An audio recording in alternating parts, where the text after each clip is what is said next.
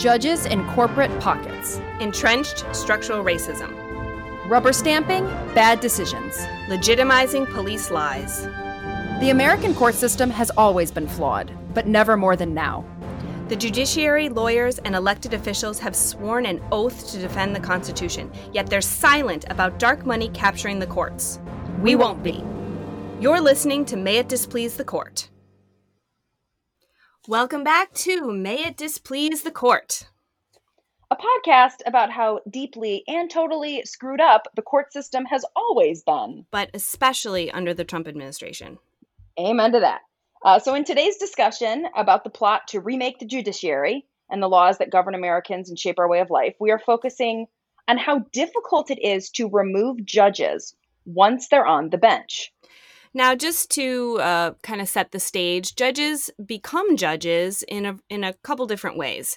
So and it varies by state, and because we have states have their own rules. So in some states like New York, judges are elected, and so the public chooses judges. Now, they don't have to be lawyers necessarily, although they have been working to change that.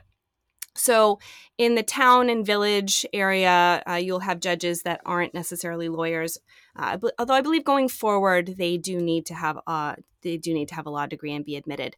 In the courts that handle more serious cases with more consequences, like county and Supreme Court, the appellate court levels, the judges do need to be attorneys. Now, in other jurisdictions, in other states, judges are appointed. So the governing body usually the governor will appoint judges to attorneys to be judges, although in every state they're not necessarily attorneys. So it's good to kind of look at the state, figure out, what is the requirement of where I am.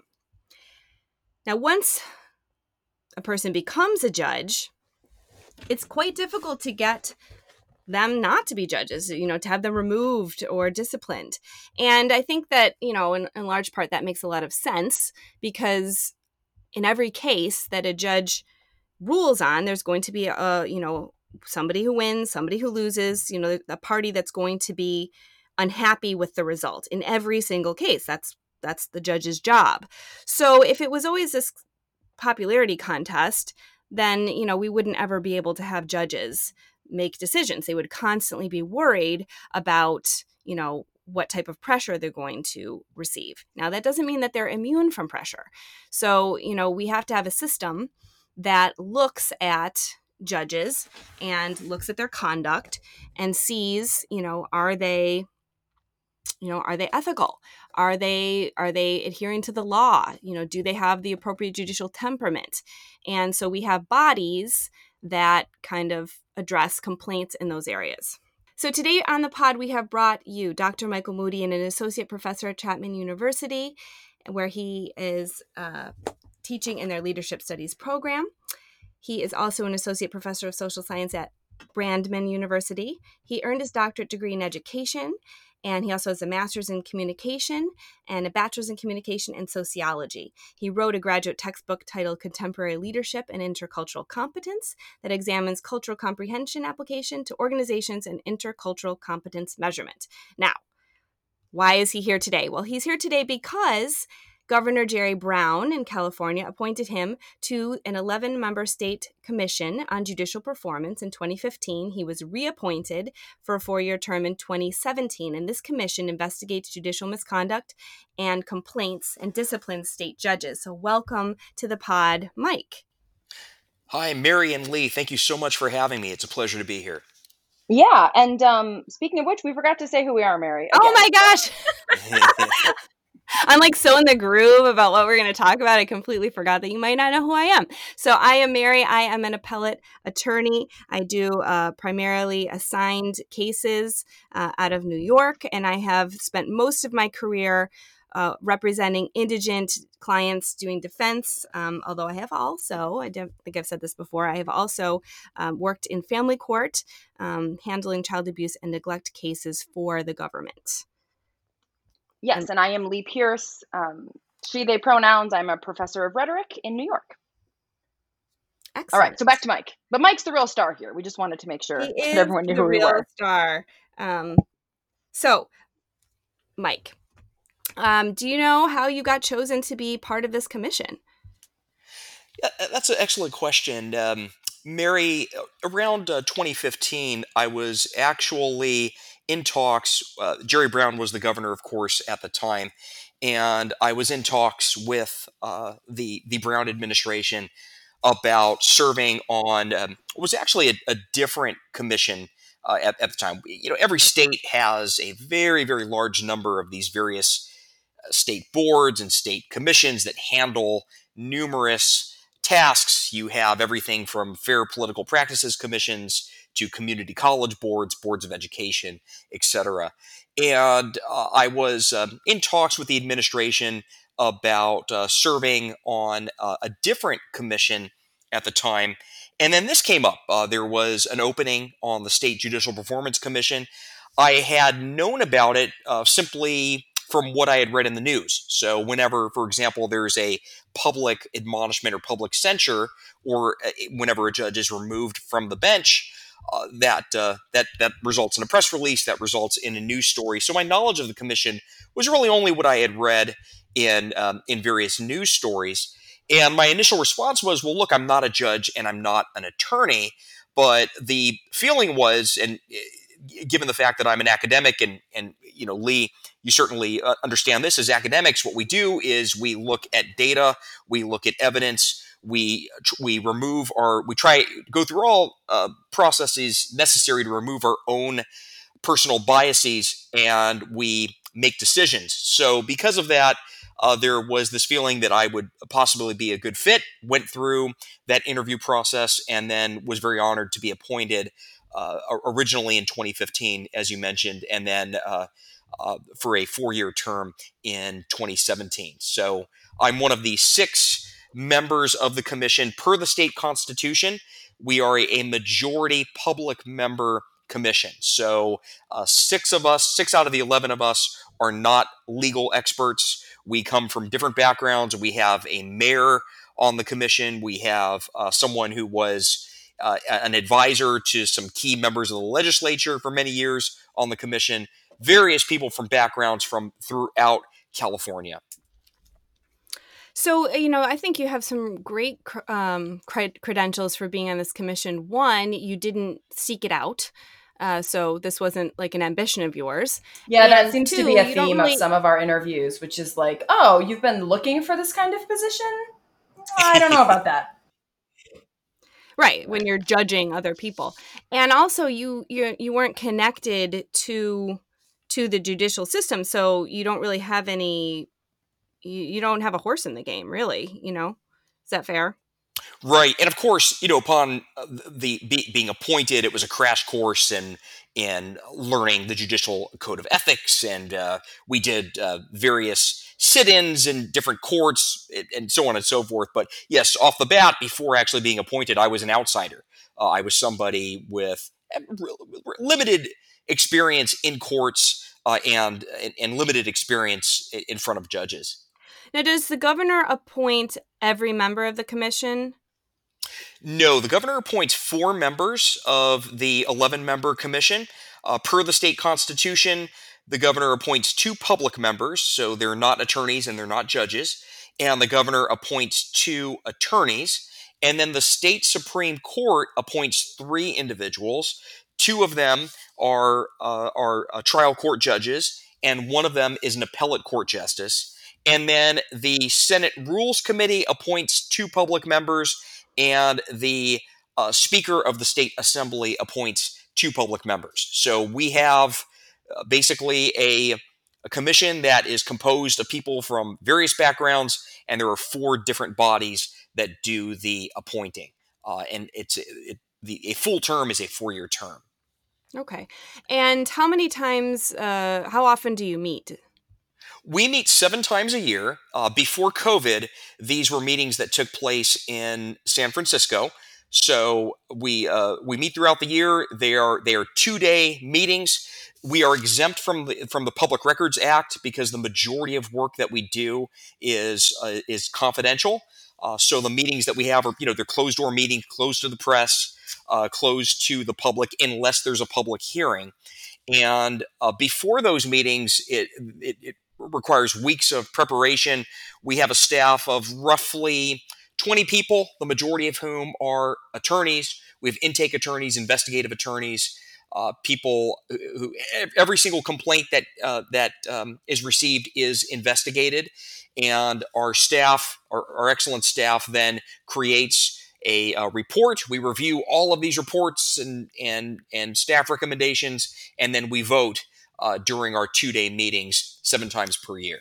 And now, of course, that's being done virtually until who knows when. But during this COVID pandemic, we do these meetings virtually now. Okay, and so the commission is correct me if I'm wrong. Your commission is volunteer based, but the staff attorneys, are those full-time paid positions? It is. The 11 commission members. We're appointed, but yes, we're not employees of the state. And then we have a staff. Our commission has about a $5 million budget each year, and that basically goes to pay the salaries of our staff. Some office staff, administrative staff, and then an executive director, a legal advisor to commissioners, and the attorneys. That's correct. They're full-time employees. I spoke to a friend of mine who is a staff attorney at the New York kind of version of this commission, and it sounds extremely similar. So he's a full-time attorney, and he does the investigation portion of that, and then would present those findings to the commission. So it seems like it functions in virtually the same manner, although I don't believe that they have these types of non-lawyer members. So that's an interesting difference.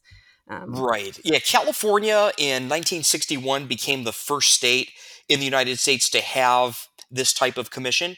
And now every state and the District of Columbia has a similar type of board or body, and they tend to vary in terms of what they do. So there are some that don't have the power, for example, to remove judges. There are others that are really serve in an advisory capacity, maybe to the governor or to another entity. I believe there are 18 states that have commissions that can actually remove a judge from the bench. California is one of them.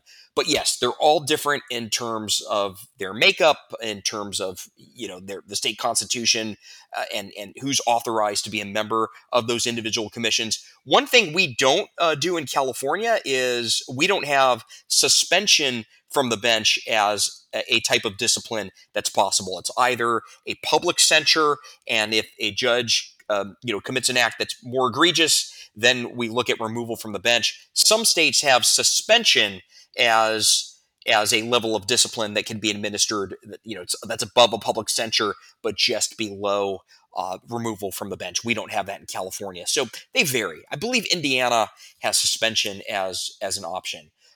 But they tend to, they all vary across the U.S. Right. Now let's talk about how you get complaints, and what types of complaints come in. So how does that work? How are complaints filed against judges? Sure. In California, we have around 1,850 judges, state judges in the state of California, and then about another 240 commissioners and referees. Those are the authorized judicial positions in the state of California. And we receive, on the best range is around 1,100 to 1,300 complaints each year. So overall, I believe the last time we ran the data on this, it comes out to, and some judges might receive multiple complaints, but every complaint that we receive gets investigated, gets addressed, and every complaint that we receive, there's actually an attorney, a member of our staff, who looks into that particular complaint. One challenge, of course, with that is there are a lot of misunderstandings among members of the public about what we do. So, for example, What we can't do is we can't address or discipline a judge if somebody disagrees with a decision that's rendered in a case. So I think perhaps there are some misunderstandings among members of the public that that's what the appellate process is for. But overall, around 1,100 to 1,300 complaints are received by our commission each year, and there are roughly 2,000 authorized judicial positions in the state. So And also, I'm oh, sorry, Mary, go ahead. Nope. No, you finished. Also, if let's say there is a case that maybe is in the news, or a case that somebody reports on, it doesn't. It's not as if it has to be done via a complaint that is submitted to the commission. If there's something that's out there that's in the news, and that those also get investigated as well, even if somebody doesn't actually submit a formal complaint. Okay, so if a judge, is arrested for violating the law, you may start another investigation that's also looking into the judicial ethics portion of that. That is correct. Yes. So what are the types of complaints that you receive? They're varied. We receive really a very large number of complaints from different from a variety of different individuals. The types of court cases that underlie complaints, the majority of the time, I'd say, I think our most recent data, just going off of memory, about 40% of the complaints that we receive are related to judges in criminal courts, or if, let's say, there's an individual who wants to file a complaint because of an experience with a judge in a criminal case. Around 20%, 22% of the complaints that we receive are related to general civil court cases. About another 20% related to family law. And then a very small number, about 6%, related to small claims and traffic court. And then, roughly 10, 12% of the time, there are complaints that are received in instances in which maybe it's not related to a court case, or it's perhaps, off the bench conduct, or something along those lines. But that's roughly the breakdown. A good 40% related to criminal court cases, is the underlying cause of these complaints. And then another 40% or so of general civil and family law combined. Now, is it typically the defendants or the litigants that are making the complaints, or do you find that it's mainly attorneys? Most recent data, about 90% of the time, it is the complainants are litigants, or in a smaller number of times, maybe a family member or a friend. But yes, litigants comprise the vast majority of complaints that we receive, and that's information I can share. It's in our public report that's released each year. But yeah, Sure. The vast majority of the time it comes from litigants. Do you accept anonymous complaints, or do they have to be be from a person and, like, say, notarized? We do accept anonymous complaints all the time. And anybody can submit a complaint. But yes, frequently complaints are received that are anonymous. And also, when these investigations happen, we do ensure confidentiality. So the complainant, the complaints, the investigations, the identity of the complainant are confidential, unless we get to formal proceedings, and then if the and then when we start getting into discovery and witness statements, then that doesn't apply there. But yes, we do accept complaints, anonymous complaints, wide variety of complaints from all sectors. Sure. Now, I have to say, As an attorney, I've had instances where I probably should have filed a complaint. I can think of several off the top of my head that I'll share, but I didn't. And I think, that as an attorney, you're the one who practices in court. If you're an attorney that's in the courtroom all the time, I think you see things, but because you're in a courtroom and you're going to come back in front of this judge, I felt reluctant to bring up, issues. And, I would try to deal with it with the judge as best I could. And, when it, even in instances where I didn't, get a resolution, I just kind of like moved on. And, I think now, looking at that, I think that probably wasn't a great idea. For example, and maybe you can say, if I should have filed a complaint, I'll feel bad if I didn't, but, I didn't. And I had, as a criminal defense attorney in New York, we have these things called pre-sentence investigations. And these are confidential reports that are, that the defendant has to go to the probation department, and the probation department meets with the defendant and then also does this kind of life study on the person, and then gives this confidential report to the court. And the prosecutor and the defense attorney get a copy, the court gets a copy. But it's not supposed to be this thing that you just talk about. You kind of read it, and then the judge takes it into consideration when passing sentence. But there was this judge who would just read from it on the record in front of, the entire courtroom, which, includes everybody else who has a case and is just waiting for their case to be called. And, he'd be like looking at it and he'd be like, note the severe abuse, note the alcohol dependency, note this failed substance abuse, note the incest, and it was just like, excuse me, this is, I'd say, judge, please, this is a confidential report, I'm asking you not to read from it. He would just continue to read from it, and it was like this really, here he's about to sentence my client, how far do I push this? But, looking back at it, I think I probably should have filed a complaint. But I felt at the time like, well, if I file a complaint against a judge, I'm putting my neck out there and I'm basically going to war with the judge. So I didn't do it. I don't know. I'll tell you this, Mary. You would find this interesting. Out of the complaints that are received, the vast majority, 90%, come from litigants, etc. We receive a very, very small percentage of complaints actually come from lawyers. I'd say about 4%, if I recall the latest report.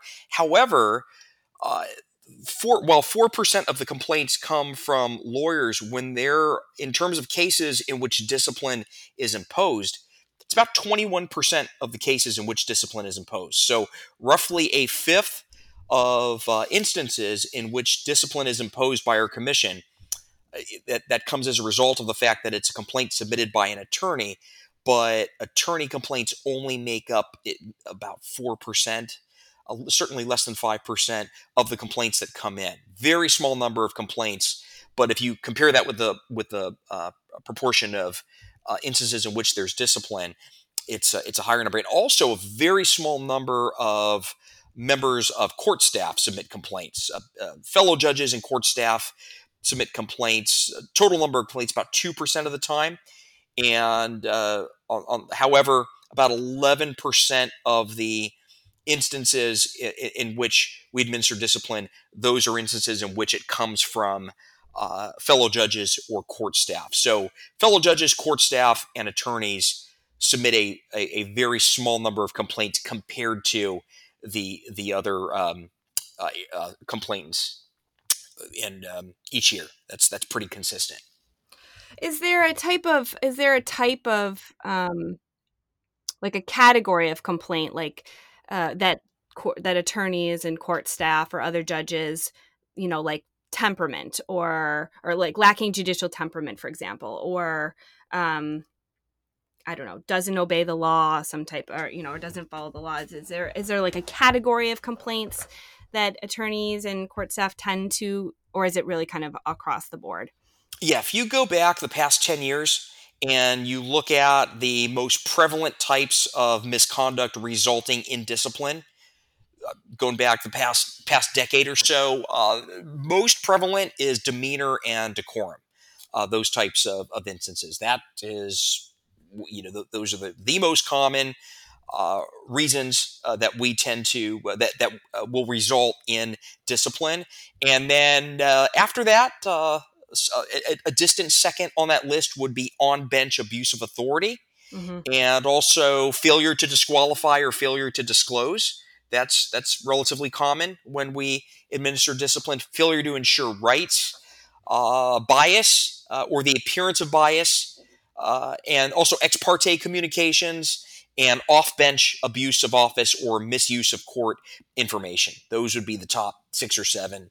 But number one, going back the last 10 years, if you were to look at all our annual reports, it would be demeanor and decorum. That's the most prevalent type of misconduct that results in discipline from our commission. So what type of, because I've experienced this, witnessing this, all the time, judges being, shaming and demeaning, and lecturing defendants. It's like open seasons, to just unload verbally on criminal defendants. Some judges, but for example, what would be the penalty for that? Is that I don't know of a judge. While I can think of a million examples, I don't know of a judge that was even censured, let alone removed, for that type of behavior. So what would be like a typical response from a commission to a judge that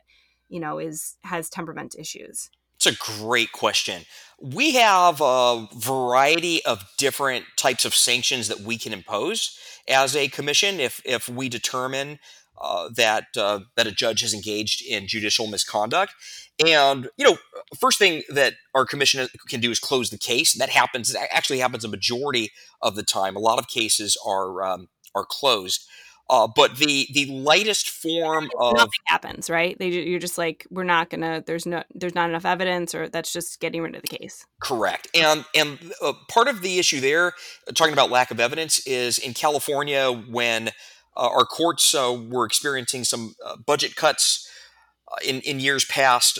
We see, for example, a lot of times there isn't a transcript that's available. So if it's kind of an instance where there are allegations, but there's no transcript, a court reporter transcript to review, it can be very, very difficult for us to make any determination if there was misconduct and other factors as well.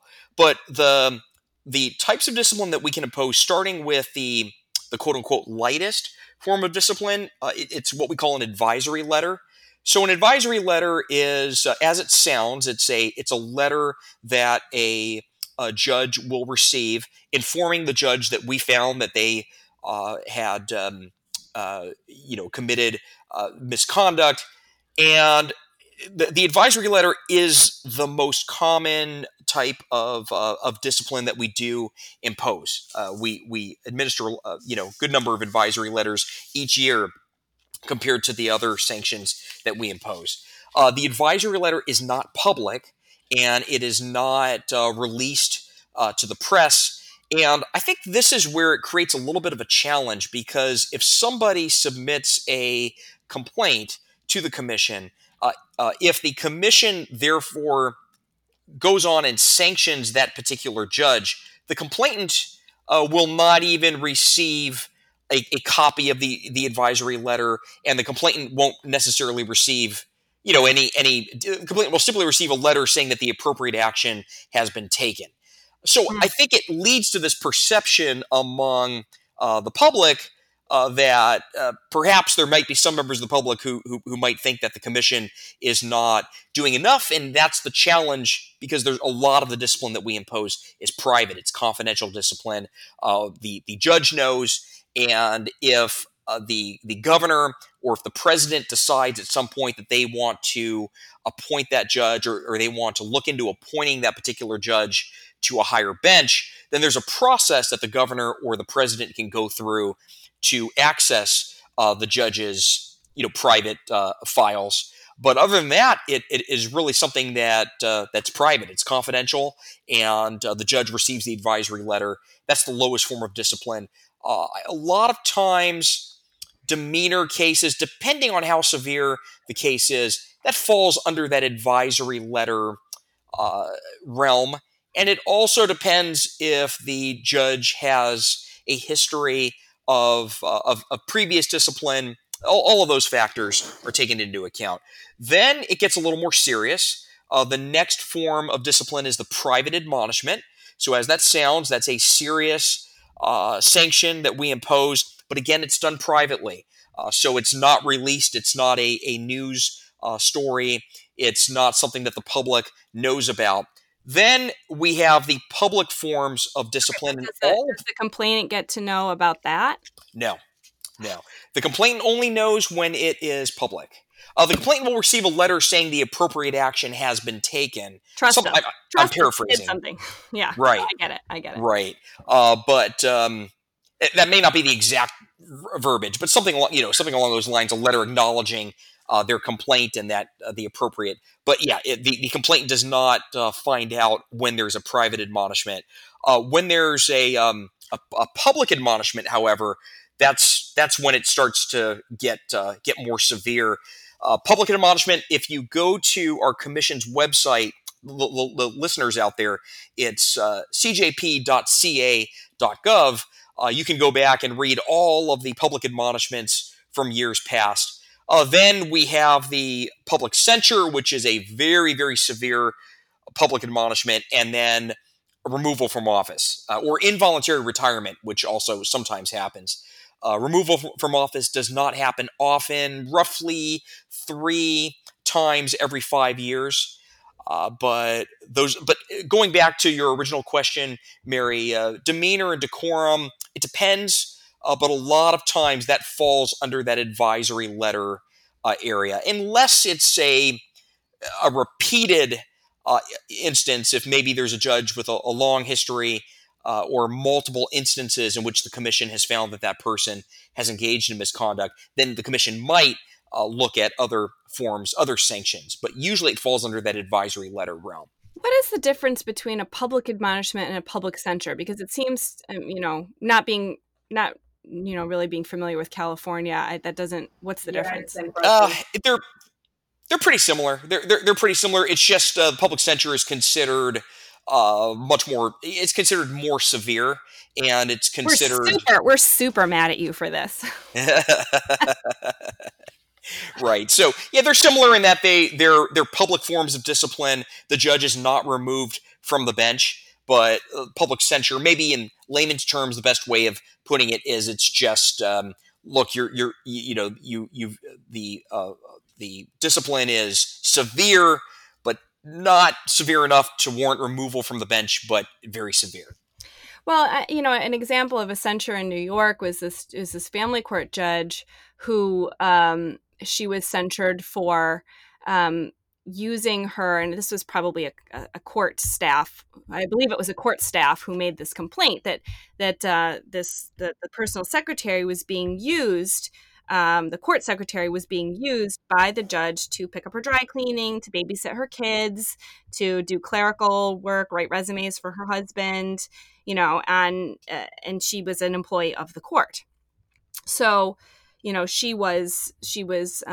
she said she didn't understand. I think the judge said she didn't understand the role of her staff, and was very sorry, and they censured her for that. But she's, I never didn't meet her until she was, that had happened years ago, and she was still on the bench. So she was not, removed. She was just censured for that. And as far as I know, never engaged in any type of behavior like that again. But that's a pretty serious lapse in judgment, in my opinion. These are obviously court appointees. You're not paying their salary. I mean, in no other instance are you, you got to hire a babysitter if you want somebody to watch your kids. It seems pretty amazing to me, that you would think you could just use court staff for your own personal errands. So, I'm very used to the judges, going on long verbal lectures to my clients for, say, theft charges, about how, they're using the, they're putting their own selfish interests above those of society, and this is a crime of moral turpitude, and you should learn from this, and you're gonna go to prison. The really serious consequences, and I struggle to see a difference between the mindset that would cause you to engage in this. And so it seems like all of these instances, the judges are getting these private letters, these private admonishments, and even something that's just a censure, which is public, but it's still it's a public slap on the wrist. And in other people, they get their liberty taken away, so they lose everything. And I don't know.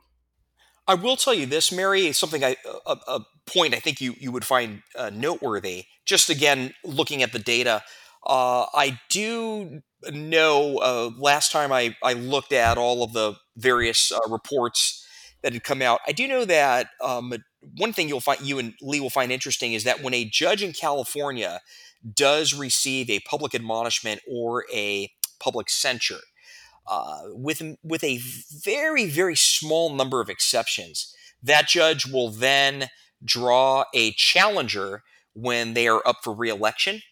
And because a lot of judge races, a good number of judges are incumbent judges. They run for reelection. Many run unopposed.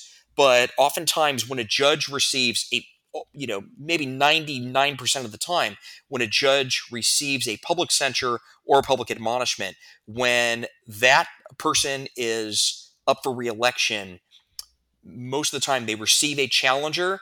And oftentimes, just looking at the history, the challenger wins. So that's one thing that you might find noteworthy related to that. I mean, I do, but I think that's that whole idea of electing judges is coming from New York. I practice in New York, but now I'm spending most of my time in California, and I vote for California judges, and I'm not part of the legal system here. I don't know these people, and I spend more time agonizing, doing research online, trying to figure out who these people are, because I know how important it is to elect people, and the public there isn't really information that is helpful to voters, because I'm looking for it. And sometimes, people on Facebook will be like, they'll ask me, and I'm like, well, this is kind of what I did, or I'll go off of like what the LA Times is saying. And I know that's not great. And that's a big frustration, and I think is a problem in electing judges, because, I would love to know. And I guess maybe I should do even more research and actually kind of look at, and I never have looked at your commission to see whether or not they have discipline. I think I will from now on. Well, I'll tell you this, Mary, just kind of switching hats and taking off my commission hat and wearing my social scientist hat. Tell me if you and Lee agree with this. I believe that in the United States there's a vocal faction in the United States that argues that there's media bias, right? So there's a very vocal faction in the U.S. that says the media is biased, and MSNBC and all the mainstream media, they're in the pockets. They hate this particular president, or so on and so forth. I do believe there's a media bias, but the media bias is over-reporting of the actions of the presidency. There's very little reporting of what local governments are doing. California, there's relatively little reporting on the what the state Supreme Court is doing. We see high-profile criminal cases that are reported on. But I do think that there's bias in the United States in terms of over-reporting on the actions of the president, where you have all of these other very, very powerful bodies that, frankly, people aren't really well informed on. The judiciary being one of them. Congress, I would argue, everybody's local city council, their county boards of supervisors. There's very little reporting at that level. That's just me speaking as a professor now, not necessarily on behalf of our commission. but Yeah, I mean, I think it's I very would problematic. concur that the media bias is toward attention, right? It's toward Right. trending keywords, and Trump is going to get thousands of more hits and clicks and links than something like a local judiciary, and that's a huge problem because they set the agenda for people's attention as much as they give people what people want, quote unquote. And so, the more that the president becomes the end all be all of judicial and legislative action, the more that people think that's where all the action is. Certainly, certainly. Yet these are very powerful entities that have a lot of power over our lives. But yeah, just like you said, however, on the flip side, nobody really knows who a lot of these individuals are. So it can be problematic. Yeah. And I'm kind of interested, especially just because there's been all of this. One of the reasons we're looking at this podcast is because, we're concerned about corruption invading the judiciary at a really unprecedented level. Now, there's some cases I do want to talk about corruption. It's not that corruption hasn't already been in the judiciary. It's a problem. And if there is, corruption, that is something that you would look into. Is that true? Correct, at the state level. So Right, our at the state level. jurisdiction, right, is over state judges. That's correct. Right. Well, I know there was a case in Pennsylvania. There was a judge who I think he got 28 years in prison in what they call like a pay, which is cash for kids, I think is what they said, because what would happen is he had this kickback scheme with a private prison system. Yeah, it was yes. Luzerne County Judge Mike Civarella Jr. He was convicted of taking $1 million in bribes from these private prison juvenile detention centers, and so he would just extend kids' sentences in detention without even bringing them into court. And so they had to the Pennsylvania Supreme Court had to get rid of 4,000 convictions between 2003 and 2008 because he violated juveniles' constitutional rights, including their right to counsel and their right to enter an intelligent plea. And his attorneys suggested, so he got 28 years. His attorneys suggested that was not a reasonable sentence and that he'd already been punished enough. I don't know what punishment they're talking about. I guess maybe the public shame of having his kickback scheme exposed. I'm unclear as to what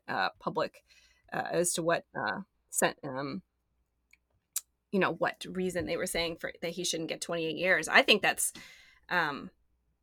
small, honestly, for what he did to all of those children. I mean, I think it's absolutely disgusting. So clearly corruption does occur at the state level, maybe not to this extent in California, but, that it would be something, that you would investigate. Is it always a situation where your commission is reactive in the sense that it receives a complaint and then it investigates this complaint? Is it true that you don't take any proactive actions? That's an excellent question. I've got a two-part answer to that. Yeah, we are reactive in that we, for example, every complaint that comes in, I mentioned earlier, we investigate to clarify that we take action on. We take action on every complaint that we receive, and then also if there's something that comes our way, is reported in the news, is if a staff member is tipped, then all of that falls under that.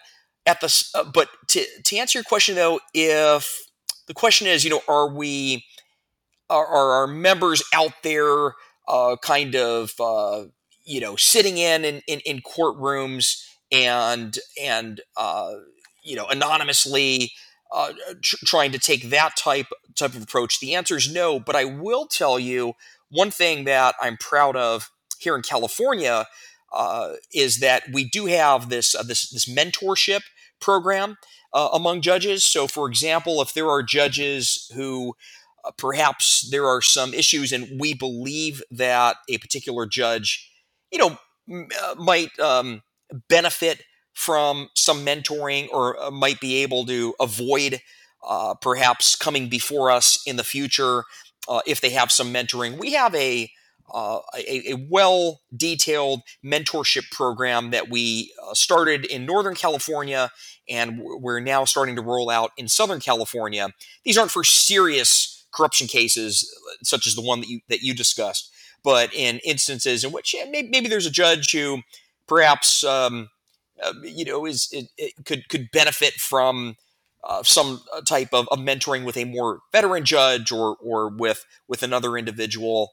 If the judge agrees, we assign mentors. We receive these mentorship reports over time. That's one way that we're proactive. But the short answer is no. It's more a case of receiving complaints, taking action on complaints, and then in instances when warranted, doing formal proceedings in the most egregious cases, so on and so forth. Well, I think definitely in the demeanor cases, I think a mentoring relationship could be really helpful, Right. In those situations. But I think in looking at this Pennsylvania case, I think it would have been helpful if to uncover that, years earlier, so that, all these children didn't have to, have their liberty taken away unconstitutionally, had there been some type of a financial disclosure reporting requirement. Right. For the judges. That is something that I would think a commission like yours, if that was something that existed, and it sounds like it doesn't exist in California, and maybe it doesn't exist anywhere, but if they had to disclose and report their income, then you could see, and their assets, then you could see if all of a sudden they're getting, and then you could look at that. Well, why all of a sudden do you have an extra lake house? Where did that money come from? Yeah, and also, Mary, the other thing that we do that I forgot to mention is we do speak to judges at their new judge orientation. So the judges attend this new judge orientation when they start their judicial positions. We speak to them. We try to be proactive in that regard. And then also, we speak to various community groups. We have before COVID, of course, COVID kind of changed things in terms of being able to give presentations. But we're out there in the community trying to educate the community, the public, about who we are, because a lot of people don't know that we exist, and a lot of people don't understand that there is this body that exists basically to protect the public. Basically, this body that exists to enforce rigorous standards of judicial conduct. So those are the types of ways we try to be proactive. But not quite to the extent that you had mentioned. Sure. Well, and just to kind of play off what you're saying here is that judicial conduct is both on and off the bench, and I think something that people would find surprising is the level of sexual harassment that occurs in the legal profession, that occurs with judges, and I have to say I was much more vocal when I worked in a restaurant, when I worked in retail, when I was in college, about sexual harassment. I reported things, people got fired. But once I hit law school, and I've had multiple instances of inappropriate touching, inappropriate comments at private law firms, I've had inappropriate comments from judges. I did not report those the way I did before, because I was worried about my career. And the law partner, he went on to, that I didn't say anything about, he went on to, be promoted and do things and bigger things in the community. Wow. I chose to speak to a judge personally because I also kind of liked him, liked him in that way, but liked him, I thought he was a pretty good judge. And, so it was this, why did you do this? And so I decided to speak to him personally about it. I didn't make any complaints, but I think in looking at some of the cases you had, there was a really big case with a Court of Appeals judge, I think Judge Johnson, that I was looking at on your website. And, he had allegations he was a Court of Appeals judge, correct me if I get my facts wrong. And another Court of Appeals judge made complaints against him. I mean, how? And he was removed. He was removed as a judge. How bad is it that you're sexually harassing another sitting Court of Appeals judge? Like, how much entitlement do you feel? And to me, that's just endemic of so many people not speaking up before it gets to that point. Yeah, and I think that's a really good point. And I mean, again, it's kind of like, that's the problem with data, right? It's, you have this data about the number of reporting, and this is something we've known about sexual assault and sexual harassment cases forever. But to what degree is that data representative of what's happening, and to what degree is it over-reporting? And like, now that things, I mean, with Me Too and everything, how many rise in reports have to do with trending? So I mean, this is always the tricky part about data interpretation. I would just speaking broadly as a social scientist, I think in many ways our country, particularly in recent years, Lee, you just brought up Me Too. We're having a reckoning with some serious issues with systematic gender discrimination. This society of patriarchy, and I think that what we see just in nationwide, and now we're seeing this, of course, in terms of racial injustice as well, with the Black Lives Matter movement and the protests of the last few months. We see that I think in many ways our country is in the middle of this civil rights movement, and movement that addresses inequities that is kind of reminiscent of what we saw in the late 1960s, though different at the same time. But yeah, it's structural, and it's real. But I think we're instituting change little by little as a society. But yeah, you brought up some excellent points. Well, thank you, Mike, so much for your time and your experience, and on just your insight into this area, especially just for taking time out of your life to help make my profession more ethical, and to hold people accountable, and to give them counsel on ways that they can improve for serving the public, because really that's the point. The point is to have the best judges serving the public and upholding the Constitution. So thank you for all that you do. Yeah, Mary and Lee, it's a pleasure, and congratulations to you. I love this podcast, and best wishes to both of you. And to the listeners out there, again, if you'd like to learn more about our commission and the work that we do, it's http://cjp.ca.gov. We're the California Commission on Judicial Performance. Every state has a similar type of body, and to listeners, you understand that these are public agencies that exist. You have a lot of boards and public bodies that exist in your states that are there to protect you. So it's good to familiarize yourself with them, to understand them, and to serve as watchdogs as well, to make sure that they're doing their job. So. Thank you very much, and best wishes to both of you. Appreciate you having me on. Yeah, of course. Thanks so much. All right, everyone. Till next time, take care of yourselves. Bye. Be sure to check out the show notes for links to source material referenced in this episode. Because unlike corrupt judges and politicians, we do our research. Listen, subscribe, tell a friend, and be sure to judge us by rating and reviewing. Post-production by Joe Thompson, and theme music by Avery Munger.